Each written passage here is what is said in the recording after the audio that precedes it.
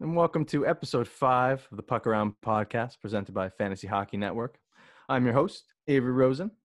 Unfortunately, we're down a panelist today, but we still got a nice round table for you. Kyle Kagan, Jace Rosen. How are you? How are you guys? Doing great. Doing great. Feeling good. A lot of hockey. Some nervous matchups for me right now, but feeling good. Feeling good. Yeah. How you guys doing in your matchups? I had a unlucky week. I'm playing two people who are leading the league in points right now, and another is third. So it's not looking great. But I'm fourth in my league in points in all three of those leagues, and another I'm leading the league. So not so bad. Long-term outlook's Okay. looking pretty good for my boys. Not bad. Not bad. I'm in a couple battles here. Well, actually, one of them I'm out of it now, and a lot of it had to do with the schedule this week. I'm gonna be honest. Like my boys performed. Like I'm gonna give them credit here. But like I was down like 13 man games, I believe, and just kind of the schedule was really not helpful to a lot of managers this week. I don't know about you guys. I had to make decisions on what was it, Tuesday, Thursday, Saturday, and then Monday, Wednesday, Friday. There's nothing, and I kind of tried to adjust my waiver wire picks for that, but hasn't really worked out for me. What about you guys? I got screwed in my other league.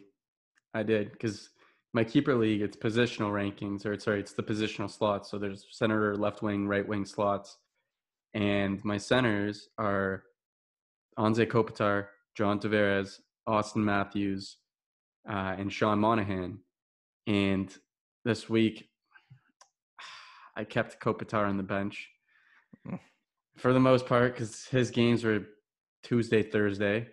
And Tuesday wasn't too bad, but he had a 2 or 3 point game on Thursday, and it would have helped me a lot in this matchup. I'm probably out of it in that matchup, and if I got those extra 2 power play points that he scored, it would have made it more interesting. So the schedule did screw over a lot of people this week. A lot of people. Yep. Same thing happened to me. I sat Kasperi Kapanen with a goal and an assist last night for Kyle Palmieri, who's a healthy scratch today. But you know what? I'm happy to see it. I'd like to see my guys on the bench perform, and it shows me that I can keep Kapanen on the team and I can trust him. Palmieri is a different story who we'll talk about later. But I'm very happy with Kapanen scoring a goal and an assist and playing with Malkin. So that's looking up for him. You want your team to produce. Right? And if it's on the bench, you just kind of feel bad about it. It's just like, just wasted that. But at the same time, like, nothing's going to help a guy's outlook more in the future if he's producing a lot more in the present. So it's just makes it feel so terrible. But it's week 2. In week 2, you're still sorting out your roster. Mm-hmm. Fantasy owners, do not get stressed if you're 0-2. Do not get stressed if you're 0-1. Do not overreact and make moves. It's super early in the year. Schedules have been ridiculous with Vegas and Washington, Carolina. Florida just got unlucky with the teams they're playing against. Really, just calm down, take a step back, and take an analytical approach to your team. Because the second you start getting emotional, that's the second you start making losing decisions. I think you nailed it there. Like, don't be emotional right now. It's tough because you see your guys, especially if you go down 0-2, you think in a shortened year. But you still have time. Like I kind of made a move this week that I don't know. I'll let you guys make a decision. I'm okay with it. It is what it is. I still have a really good team, in my opinion. But I drafted Tarasenko and Pasternak. So I had them both in my IR spots, and I only have 2 in our league. So we can't really put anyone else on there. I have other guys who are eligible at this point who I'm just kind of letting stay on my roster, and it's kind of taken away from my man games this week. So I had to make the decision because I am trying to win this week too. I really did want to win this matchup. This guy who's playing me is really annoying sometimes. But yeah, I dropped Tarasenko thinking that like, hey, I really do want to try and win this week. He's not going to be back for a bit. I have another guy who I can throw right on there. I put Line right on the IR. He'll be back hopefully shortly too. But it was kind of just a mess, and I didn't end up – I'm not probably going to win this week too. I'm already down by like 22 points, and he's got man games obviously today as well. But I don't know. I kind of went for it, and it is what it is. I got Pasternak back. I still have a lot of good players in this team, so I'm not worried at the end of the day. But I probably should have held on and gone with my original plan to wait for Tarasenko to get back. So You know, Avery, I love the decision. You know why? why? Because I picked up Tarasenko. So thank you very much with my extra spot on IR. But Matt Dumba and Chris Letang, they're both getting hurt this game. So now you have to make decisions with Tarasenko too, Kyle. See, but that's the thing. Like, it's tough to keep guys on the IR right now who aren't playing for a bit because there's so many cases coming up. There's situations with COVID. There's injuries that happen, obviously, as well. And it's tough, especially with Tarasenko's situation. Like, you don't really know what he's going to come back and kind of have the opportunity. I'm hoping he goes right to the first power play, but what if they try to ease him back in there? Because he's kind of almost missed the full calendar year at this point, right? He came back in the bubble, but only for a few games before he actually got hurt. So I am a little worried about him too. Not worried, but just like there's a bit more risk there this year than years past, I think. But and like you were saying though, there were a bunch of injuries last night, and Letang, Dumba, Josh Anderson, Bertuzzi, Mrazek, and with all these situations, there's new opportunities for other guys. So just looking at that right away, Peter Mrazek, if he's out for an extended period of time, I think James Reimer is a must pick up. Carolina is an excellent team. They defend really well, and they're always in games. They're top of the league in shots per game as a team. And if Reimer's in net, he'll be steady. He might not win you every game, but they're playing on a good team. He'd be a great little pickup for a week or two. Yeah, and the injury last night with Mrazek, it didn't look that great. It looked like, honestly, he shook off his glover. Would have been his blocker, but right away, and then he just kind of skated as fast as he could to the dressing room. It looked a little scary, to be honest. Obviously, we don't know the full extent of it just yet, so you kind of have to just be patient. But they do play again today, so obviously you're going to pick up Reimer at least for a streaming option, and the potential to play for a decent amount of time is there. Again, just from the eye test, that injury did not look too great. Definitely something to keep your eye on. Matt Dumba, Tyler Bertuzzi, they're playing today. I'm hoping he does play. You haven't really heard much yet, but I'm sure you'll get an update later this evening. And then Josh Anderson and Letang. Letang, I hope he doesn't miss any time, really, obviously. But he always seems to get hurt at some point, even if it's a lower body injury. He might not even miss time, but he always seems to be a guy who has nagging injuries, and you have to always kind of think about that when you're drafting him and have him on your team. I thought he was better last season with the games played. I don't have the exact number, but I thought he played a decent amount of games last season. I know he missed a couple because I remember Schultz taking over that first power play for a little bit.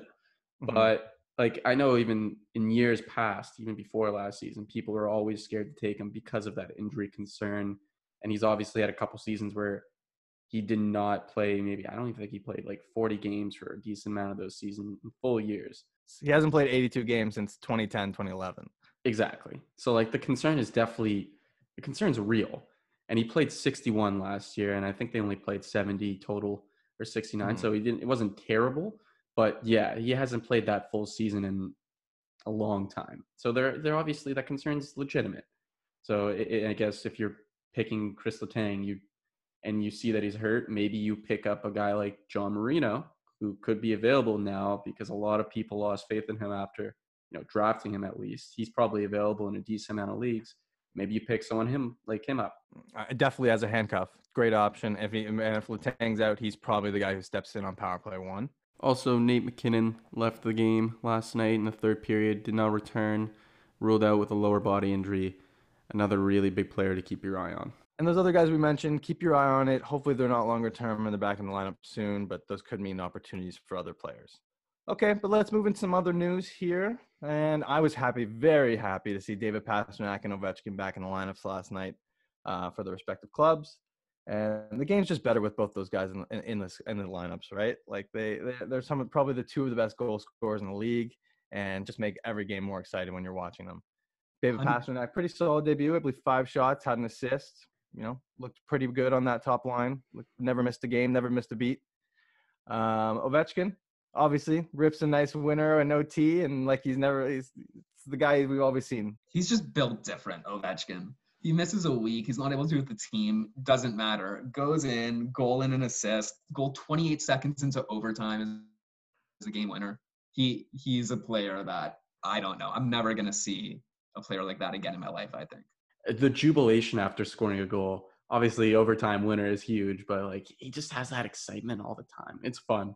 He's a fun guy to watch, and he's obviously one of the best goal scorers to play, at least in our generation, arguably of all time, really.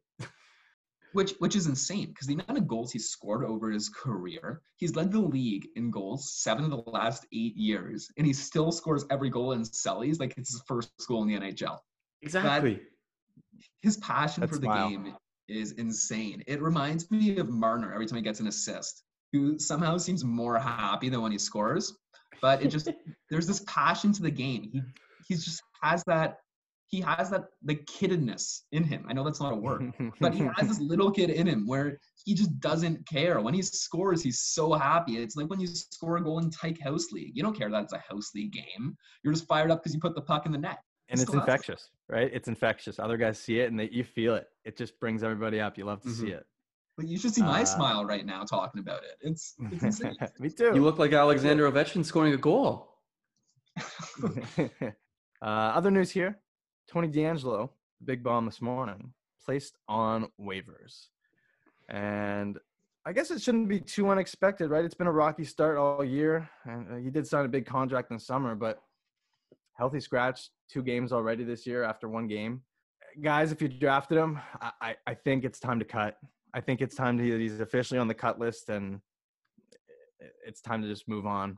I mean, if there's no better option, sure, keep him, but I don't know how much you're getting for him on the trade market, and I think you're ready. It's come to the point that it's okay. Just like the cost is the cost. It is what it is. This one kind of hurts me, to be honest. I'm a big Tony DeAngelo proponent in fantasy. Maybe not so much as a person, but he's been great. And I've been telling you to keep him and hold on. And honestly, I still would. See if he's claimed somewhere where he can get a power play 1 spot. There's a couple teams with cap space, but if he's not claimed in a great location, I think you can cut him as well. Honestly, I just don't even think it's likely that he's claimed at this point. Aside from, taking on that salary of his, which only so few teams can do, I just think it's a matter of teams willing to take that behavior and accept that. Obviously, all the antics off the ice, there's just something holding a lot of teams back, and the Rangers included, for even putting him on the waivers to begin with. After even giving him that contract, everything, Avery said it from the beginning, it's a fishy situation. And I guess we're now seeing the result of this. I once had confidence in him because he obviously put those points up last year. And now it's just like complete irrelevance, really. Complete. And he's a one-hit wonder. Yeah, realistically. Yeah. Nikolai Kulemin after a 30-goal season. But yeah. I wouldn't go that far. I wouldn't say he's a one-hit wonder. His career's over. He's still a pretty young kid. He still has a lot of skill. Yeah, he can bounce back. There's, in terms of the teams that can claim him, it's not looking great for him. You got LA, Ottawa, where you're not getting power play 1. You have Shabbat there. Chicago, because of Taves, because Taves on LTIR, they have cap space for him. But like, would he start over Duncan Keith? Not right away. Duncan he might. Not right away. You'd have to earn it. Well, they had Boqvist there to start instead of Keith, right? So like, I think that spot's up for grabs. I don't think Keith's locked in there. Fair. So that would be a potential good landing spot. You have the Devils who have Ty Smith there right now. So that's a potential landing spot. I could see him getting to start over Ty Smith, even though I have Ty Smith in 2 leagues. So I prefer for not to happen.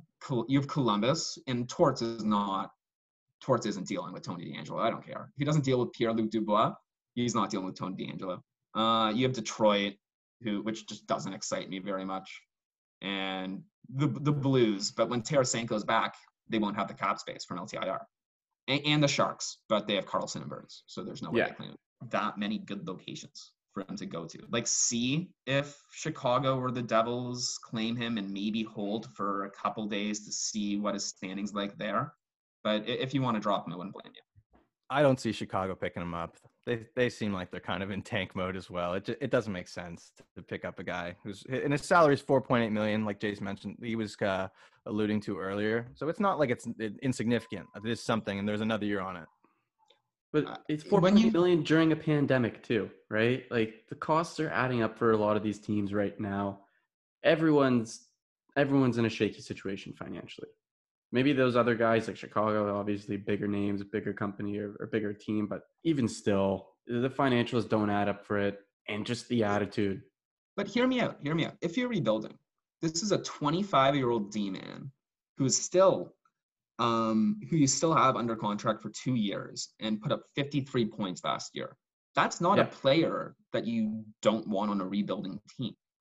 If you're like, he could be a potential D-man you have on your roster for a long time when you're good. So it's not like excuse me? I agree with you. I agree. So, I think if you look at everything, the skill says he should be on a team. The skill says he should be on a top line power play. But we're not seeing that. It's not a great situation, obviously, because I do think he has the skill to be a really good offensive defenseman. But first of all, if you can't get that opportunity on the first power play, it hurts. Second of all, when you have that attitude that seems to be dragging you down, a lot of these situations, it just doesn't let you reach the full potential for opportunities and just for points. Yeah, it's a tricky situation. We'll keep your eye on it. We'll see if somebody claims him. I think he stays with New York. He'll get a shot if he stays, right? He'll probably get another shot in the lineup at some point, and just keep an eye out. He's okay to cut at this point, in our opinions. But you got to do what you got to do. If there's no better option, it's not terrible to hold. But moving on here, Tyson Barrie back on the PP1, Edmonton has to kind of do this. Like, if he's not on power play one, I don't know how much value he has as an actual defenseman. Like, he's not the best defensively, and it just makes him more confident when he's up there. Like, that's his strength. So if he's not up there, I don't think you're ever going to really get the best out of him. But that definitely brings Darnell Nurse a bit down, and Barrie, moves back up. But I'm a little worried about how long he actually is going to stay there. So wouldn't hate the idea of trying to move him now that he's back up there. I completely agree. You gain so much value for being on power play one. Did you see his beautiful assist on the McDavid goal last night? Elite drop pass. Elite drop pass in your own zone. Yeah. And which is insane because you get so many free points for just being on the ice with McDavid. But the reasoning that I think he was moved to power play 2 for a bit is because he drives play a bit more than Nurse. And on power play 1, you don't need another play driver. You have McDavid. You have Draisaitl. And on their power play 2, they had no big playmakers. So he was the quarterback on that power play when they didn't need it. But they just said, screw it. You know what? Let's load up on power play 1. And I love to see it because it makes for very fun hockey. Yeah, I am just a little wary there. Hopefully it does stay. The power play's clicking right now, but it wouldn't. I maybe hate to maybe the expectations were a little high that he's gonna bounce back, but I think the expectations need to be dimmed down a bit and brought back to earth. He's a good player, but I don't think he's really going to get to the point total as he was a few years ago of close to 60 points, at least that pace. And, he could drop back. Darnell Nurse was playing well too. So, I would look to move both of them, actually, try to capitalize on both their value at this point. Moving on, though, we're going to play a little game of level of concern. Okay, so we're going to list a few players here, and we're going to list on a scale of 1 to 10 how much of a concern we have for right now. So we're going to start with the player who's brought up, I can see online, it's very often you're seeing this name mentioned right now, and it's Mika Zibanejad. Chances are you either drafted him in the late first round or mid to early second round, and you're probably feeling a little bit of concern after the slow start. So, guys, Jace, we'll start with you. What's your level of concern for Mika Zibanejad? Originally, I'm at 6 out of 10. I think that's my level right now. I was thinking about moving it up to 7, but I'm going to stick with 6. He's getting a lot of shots right now, and obviously I like to see that.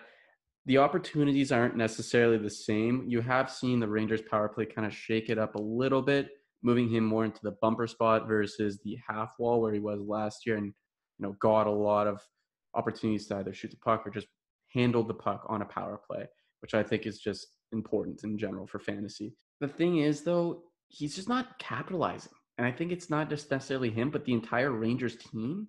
Their shooting percentage when he's on the ice is really low. Like, it's 7%. His shooting percentage right now is 3%. Like, these are numbers that I would expect to go back up, like regress towards the mean. And I just think that obviously the whole Rangers team is just going through a little funk right now. Everything going on, it seems like there's some distractions there. They're not playing necessarily their best hockey. I'm at a 6 out of 10, but obviously you need to keep an eye on this and see how this evolves. I think he'll start to put pucks in the back of the net. I think he's on for a lot of high danger scoring chances, which another key measure for looking at the value or looking at just the legitimacy of the chances that he's a part of. So I'm still staying cautiously optimistic here. 6 out of 10. That's what I'm going to stick with. I think I'm a little lower on him than you are. I am at a 7 out of 10 at this point, just solely because of the eye test. If you watch a Rangers game, you do not see Zibanejad out there. He's invisible. He's not controlling the play. He is not all over the puck. To compare it to Pettersson, remember last week when people were all stressed out that Pettersson wouldn't perform? Yes, myself included. Yes, but if you were watching the game, he had the puck on his stick the entire time. The game was flowing through him. He didn't look out of it. The puck just wasn't going in the net. Mm-hmm. Versus Zibanejad, I really don't see that. As a Zibanejad owner, I am quite disappointed. And I tried to trade him for Pettersson in a couple leagues last week, and it did not work. And obviously I wouldn't cut him, and obviously I wouldn't be looking to sell low. But my level of concern is definitely rising substantially for Zibanejad week after week. Yeah, I believe it's valid too, both of you. I'm right around the same boat. I'm going to say lean more with Kyle, though. I might even go a bit higher. I'll say an 8. And a lot of it has to do with his spot on the power play. Like, it's switched. And I don't really know why they've done this. Like, they've put Strome on the right half wall, and they have Panarin on the left half wall, and they have Zibanejad running the bumper spot. And Zibanejad will get his points. Like, I'm not worried he's not going to start producing, right? Jay said 3%. His career average is 10%. So it's going to come up. But if he's not on that half-wall spot where he can really utilize that shot of his, you're taking away a large amount of those opportunities that he had last year where he was insane, right? Like absolutely insane, the goal pace he had last year, right? Like 44, 41, and 55, right? 41 and 57, right? So obviously there was going to be some regression. But if he's not on that spot, it's a large amount of those opportunities gone, and that worries me, right? It does worry me. He's still getting shots. The shooting percentage is going to come up, but for where you took him in the draft, you were expecting a lot, right? So if he's not getting those spots that he was last year, it's a little concerning. You obviously, Kyle said, you cannot cut. You can look to trade him, sure, but I'm not really sure you're going to get the value that you had him at. So I'm with you. I might even be a bit more concerned than you guys. It's not a great situation altogether. Obviously, with the placement, at least where he was drafted, you do obviously expect a lot more. It's tricky. Okay. Player number 2, Ilya Samsonov, guys. He's on the COVID list, so obviously he's not playing right now. But is their level of concern a bit higher now that Vitek Vanacek has been stellar to start his NHL career? Yeah, yes. I think it's there. So does Jace. We both think it's there, and I think for a good reason. He looked like coming into the year, he was going to have a clear goaltender 1 role where he could really carry your team and get you a lot of starts. And now it looks like he's a 1A in a 1A, 1B system. And he could potentially be a 1B when he comes back. We don't know what they're thinking. So my level of concerns from the point where he was drafted, probably 9, because you're not going to get nearly that much value in return. In one of our leagues, he was drafted 28th overall, which was insane, first of all. I have no idea how he was drafted 28th overall. But you're not going to get a 28th overall value for him. And that is why we always tell you, don't pick goalies early. You can always pick up goalies later. Even though Never. John Gibson had a horrible start to last night's game and he got pulled early, he's been ridiculous. I have him in 2 leagues, and I was drafting him in slot 135. He had 2 shutouts so far. He's been insane. You can always pick up goaltender points late. Learn from this. Learn from Samsonov. What do you guys think? You should also say, I wanted to point out that in that league where Samsonov is taken 28th, I have been messaging the Samsonov owner every single day. Just one thing. Vitek Vanacek. Every single day I send him that message.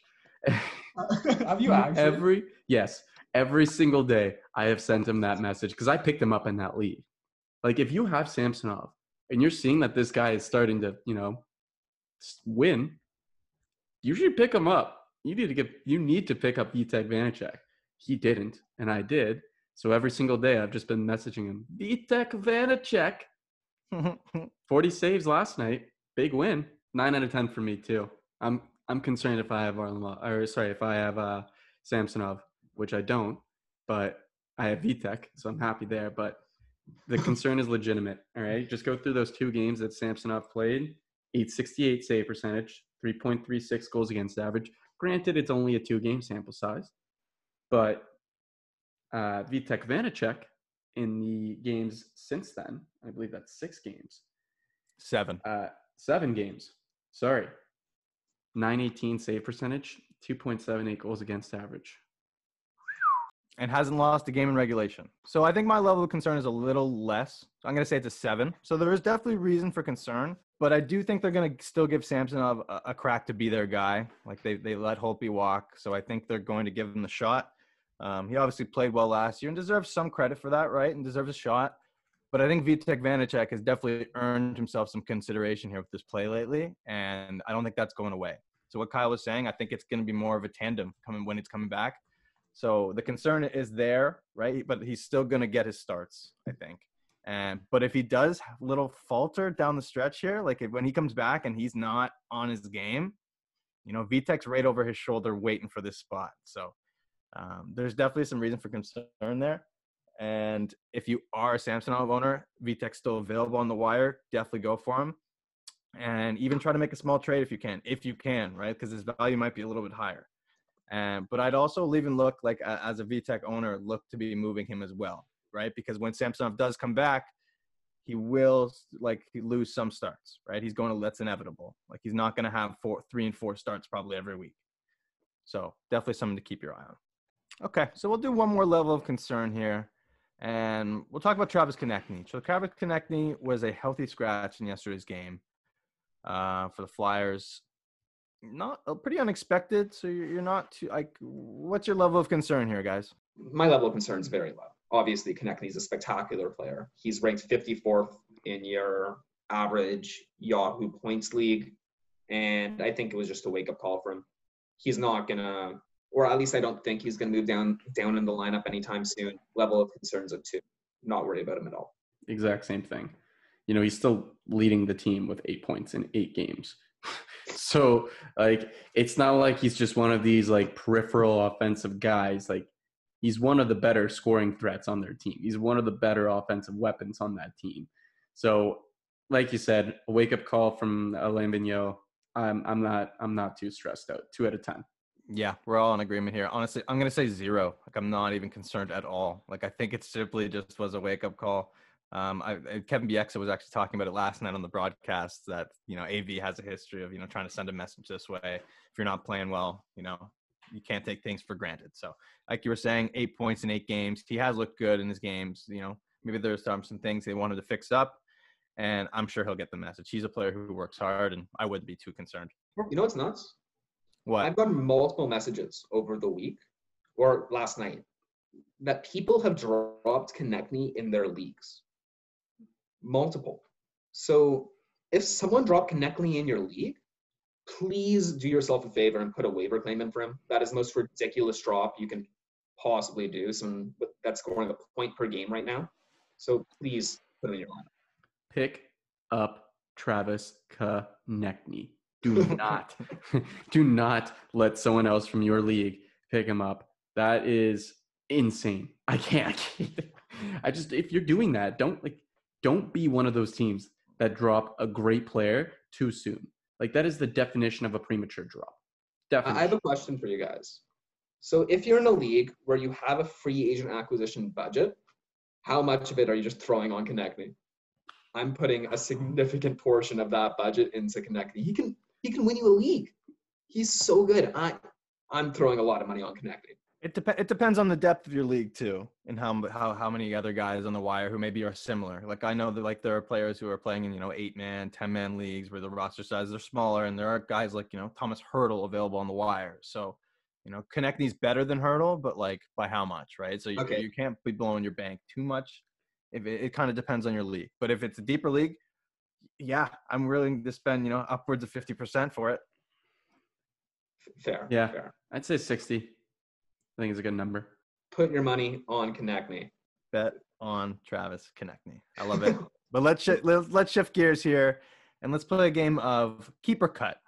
So there's obviously been some guys on your roster who you probably drafted a bit higher, and they probably haven't got off to the best start that you've wanted, and you're wondering like, how much longer can I endure, having this guy on my roster when there's players on the wire who are performing. So with that in mind, we're going to start with Mark Giordano. Mark Giordano, he's had a slower start, but he's still been somewhat productive. He gets blocks, he gets hits. He'll throw some pucks on net. He has a few points. Guys, would you keep or cut Mark Giordano? In a league where blocks are worth something, where you get points for blocks, I probably hold Giordano for now. But I mean, if you're just talking like no blocks, if there's categories and blocks isn't one of them, if you're in a points league and there's no point value for blocks, you might have to cut Mark Giordano, which is kind of sad to say because he's been one of the, like, I think a great defenseman over the last 5, even 10 years, really, but he's just not getting that power play time. Like, he had some time against the Leafs where they actually scored a goal when he was on the power play with the top unit, but it seems like right now Rasmus Andersson is kind of becoming more and more of the power play one defenseman on that team. Like, I had some concerns about him at the beginning of the year, but he's just owned the power play time relative He's looked to good Giordano. there too. Yeah. He scored a goal, I believe, not last game, but the game before. Like, if they're scoring with Rasmus Andersson on the ice on the top power play, it just makes Gio's output a lot less attractive for fantasy, realistically. So I would say you don't have that block shot or that block category, that block point value. You can probably cut Mark Giordano. Yeah, which is sad, to be honest. Like, without him, I would not have won my league last year. Did you win that league? Really? Did you? I won that league. According to Yahoo, I won that league. According to the person who made the most money out of the league, I won that league. I think if you came first in the regular season, you won the league. Obviously, okay, let's not have this debate right now. Okay, let's not have this debate right now. Sure. I will stand on my soapbox and say this forever, but I agree. It's sad because Giordano has been a great fantasy player for so long, and you kind of really have to evaluate your team. If you're looking to cut someone and you're really deep on D-men, see what you can get in the trading block for him. See if you can get a solid forward because he still does have a lot of name value. He still will put up some blocks. His plus minus probably won't be that bad. He really controls play well. His advanced stats are always good. But you can look to move on from him right now. I wouldn't be too quick to pull the trigger, but if you have a really solid team, and if you're not in a really deep league, he's cuttable. You guys aren't wrong. And just to add to your point, like, Calgary's power play is actually 8th in the league right now, so it's clicking. Like, there's no need to be making a change with Rasmus Andersson there. But I'm probably keeping just based on the fact that, like, you have some name value that you could probably trade, and like there likely aren't too many better options available on the wire than Mark Giordano, right? He still can chip in with points. He's got 3 in 7 games, so it's not terrible. It's just not what you expected from one of those guys who was getting drafted relatively early. But like Jason was saying, if he doesn't have blocks in your league too, like, there's very little value to be added there too. So like you were saying, you could. I would probably keep just based on the limited options that are available in our leagues that are a bit deeper. But it's sad. It is sad. He's been such a good option for so long, but it doesn't seem likely that, he's having another career year anytime soon. So let me ask you guys this. If Rasmus Andersson is available, do you drop Mark Giordano for Rasmus Andersson? Yes. Oof. I think the answer is yes. Without a question. Actually, no. What I would do is try and drop somebody else so I could have a handcuff. Yes, right? That's a much better call. That's what I would do. It's always great to have 1A and 1B on the power play. If you have Pionk, it's great to have Morrissey. So when Pionk went on power play 2, you were completely fine. But Pionk, who's still winning in our bet, by the way. Seth Jones. Yeah, who there's obviously think he's lots of time there, big guy. level of It's concern like for every Seth single Jones' podcast, behavior. Kyle needs to transition over to Neil Pionk. I think he has an agreement with Neil Pionk where he has to say his name minimum 5 times during the podcast.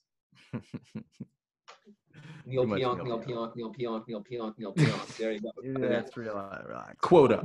Relax. Getting in his quota here. Yeah, it's always good to have your handcuff. If you don't have the option to drop anyone else, he's droppable.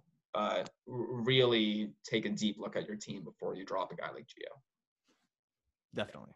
Yeah. If you need to make a pickup and he is your worst guy and you're trying to make a push in your matchup, sometimes it is what it is. You got to do it. You got to bite the bullet. But it's also not necessarily someone I'm going out of my way to drop right now.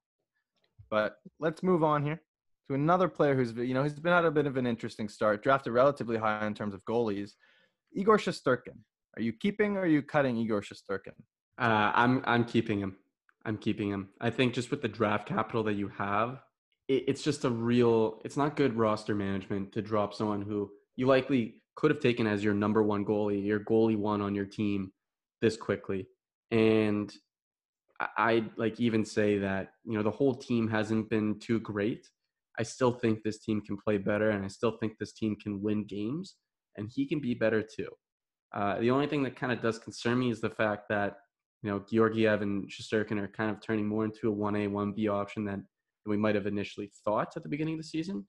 But I still have confidence with Shesterkin. We've seen the talent. Last year, he obviously put on a show, and I'm confident in him. I think you'll hold on to him and keep him. Don't cut him right now. So am I. I really do not like Georgiev as a goalie. He had a really good first game of the year. He had a 23 save shutout, but since then, let up 4 goals on 20 shots, was pulled. Let up 3 goals on 24 shots, let up 5 goals on 38 shots.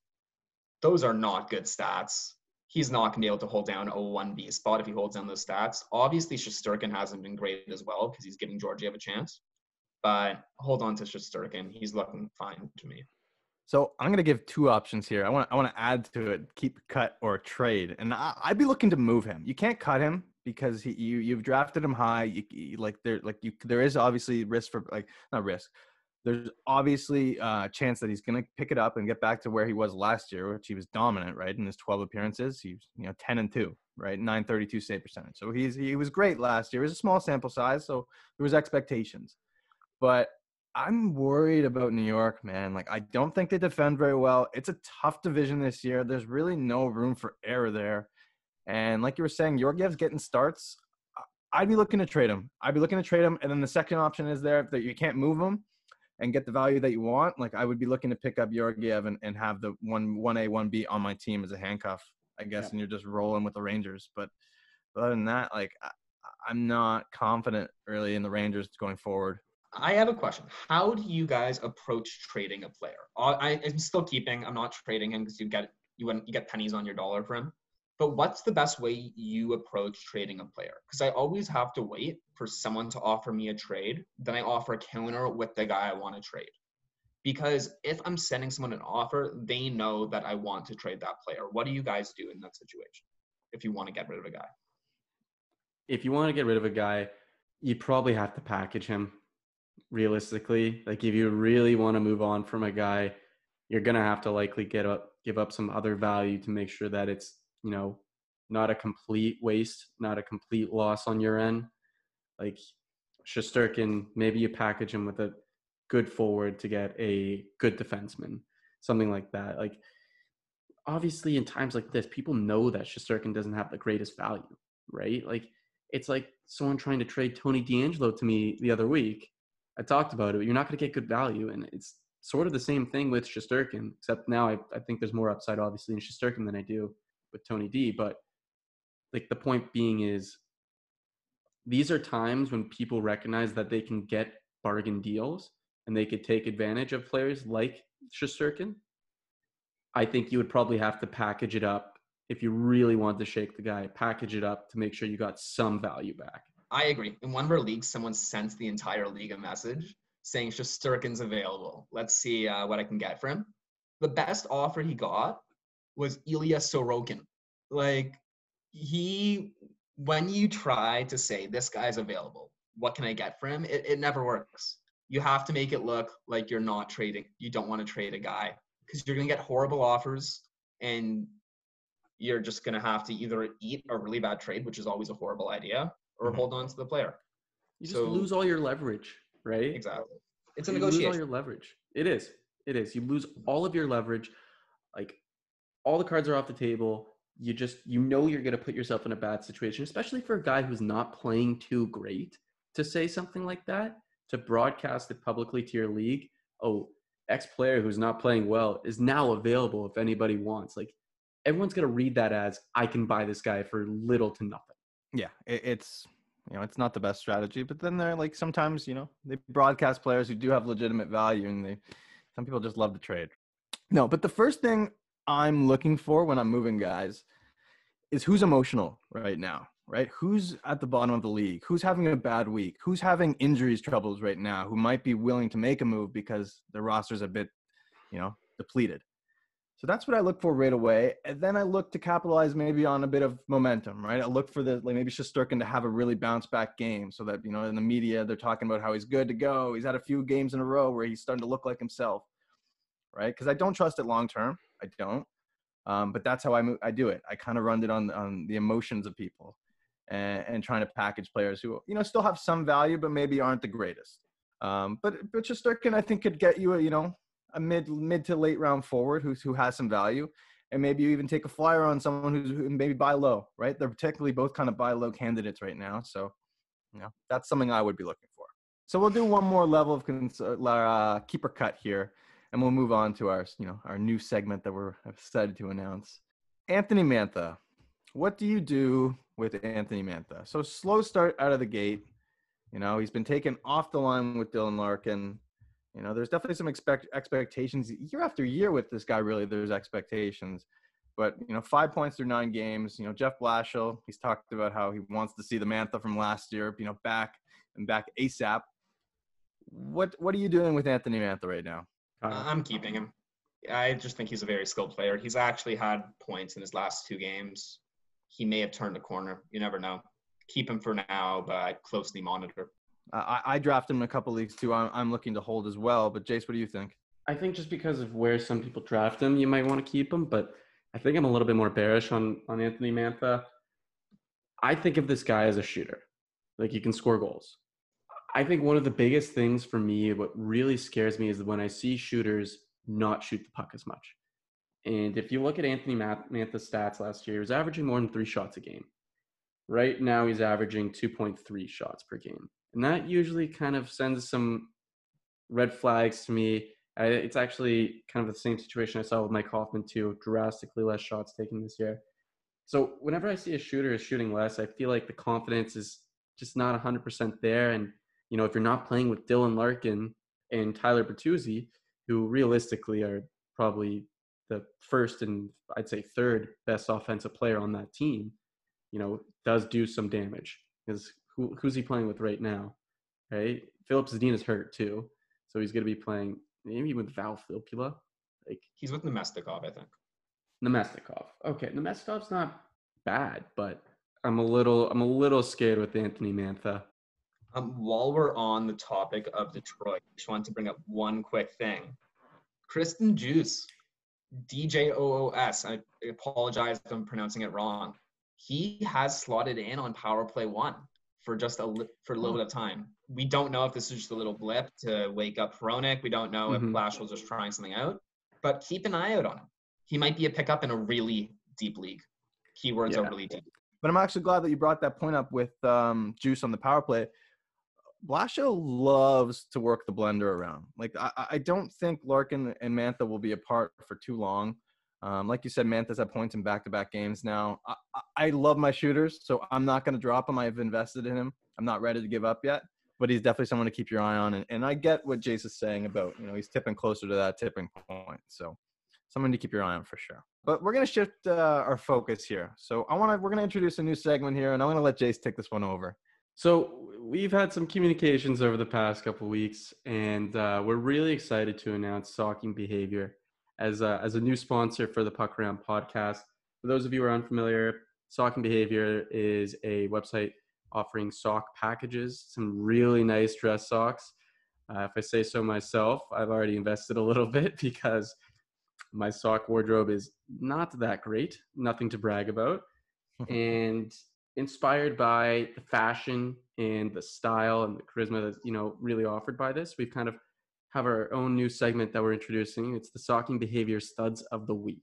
So each week we're going to go through, all the games and keep track of who we believe have been the best players in that week. So I'm going to start us off here. I wanted to say Vitek Vanacek, but, we talked about him before. I'm going to skip him, and I'm going to talk about Victor Olofsson, who has been sneaky good these past couple of games. He's got 7 points his last 6 games. He's got a 6-game point streak, and he has that half wall on the power play. And if you look at the Sabres power play right now, Jack Eichel has looked a lot across the box to Victor Olofsson, and that is very encouraging for me. I think we all thought last year, he had such a great season. He's playing with Jack Eichel. Let's see if this could be sustained. And then he starts out the year. He's not on the same line. You get a little scared. But honestly, that power play has been looking pretty good. And Victor Olofsson on that power play has been looking great. So my first stud of the week, I'm picking Victor Olofsson. Okay, I'm going to go with a bit of a homer pick here. But it's a guy I can genuinely see wearing these incredible socks because he's stylish mother ever. I'm going to go Austin Matthews. He's scored a goal in each game this week. He's looked amazing. You could see him wearing those socks, can't you? He is a very nice dresser. So he is my stud of the week.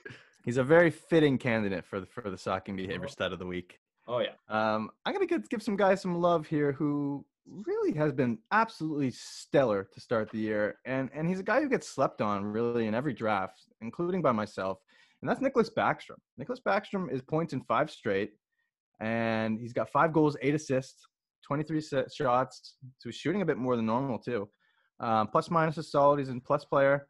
And he's really stepped up here with all those guys missing their lineup, right? Ovechkin, Orlov, Kuznetsov, Samsonov. They've only lost 1 game with those guys out of lineup. And I think it was in a shootout. So, some guys have had to step up with those guys missing, and it's been Nick Backstrom. So he's my Socking Behavior stud of the week. Awesome stuff. Well, all those guys that we mentioned are pretty well dressed. So I just wanted to close one thing out here. If you go to the Socking Behavior website, sockingbehavior.com, you can use the promo code PUCKPOD, so PUCKPOD, PUCKPOD, to get 10% off your purchase. So PUCKPOD. Socking Behavior studs of the week. All right. I think that's a good place for us to wrap up. It's been very fun chatting hockey with you as always. If you haven't already, follow us on Instagram, Twitter at @the_FH Network for all your news, updates. And if you need any help, just shoot us a message. We're always here for you. Can't wait for next week. We'll speak to you soon.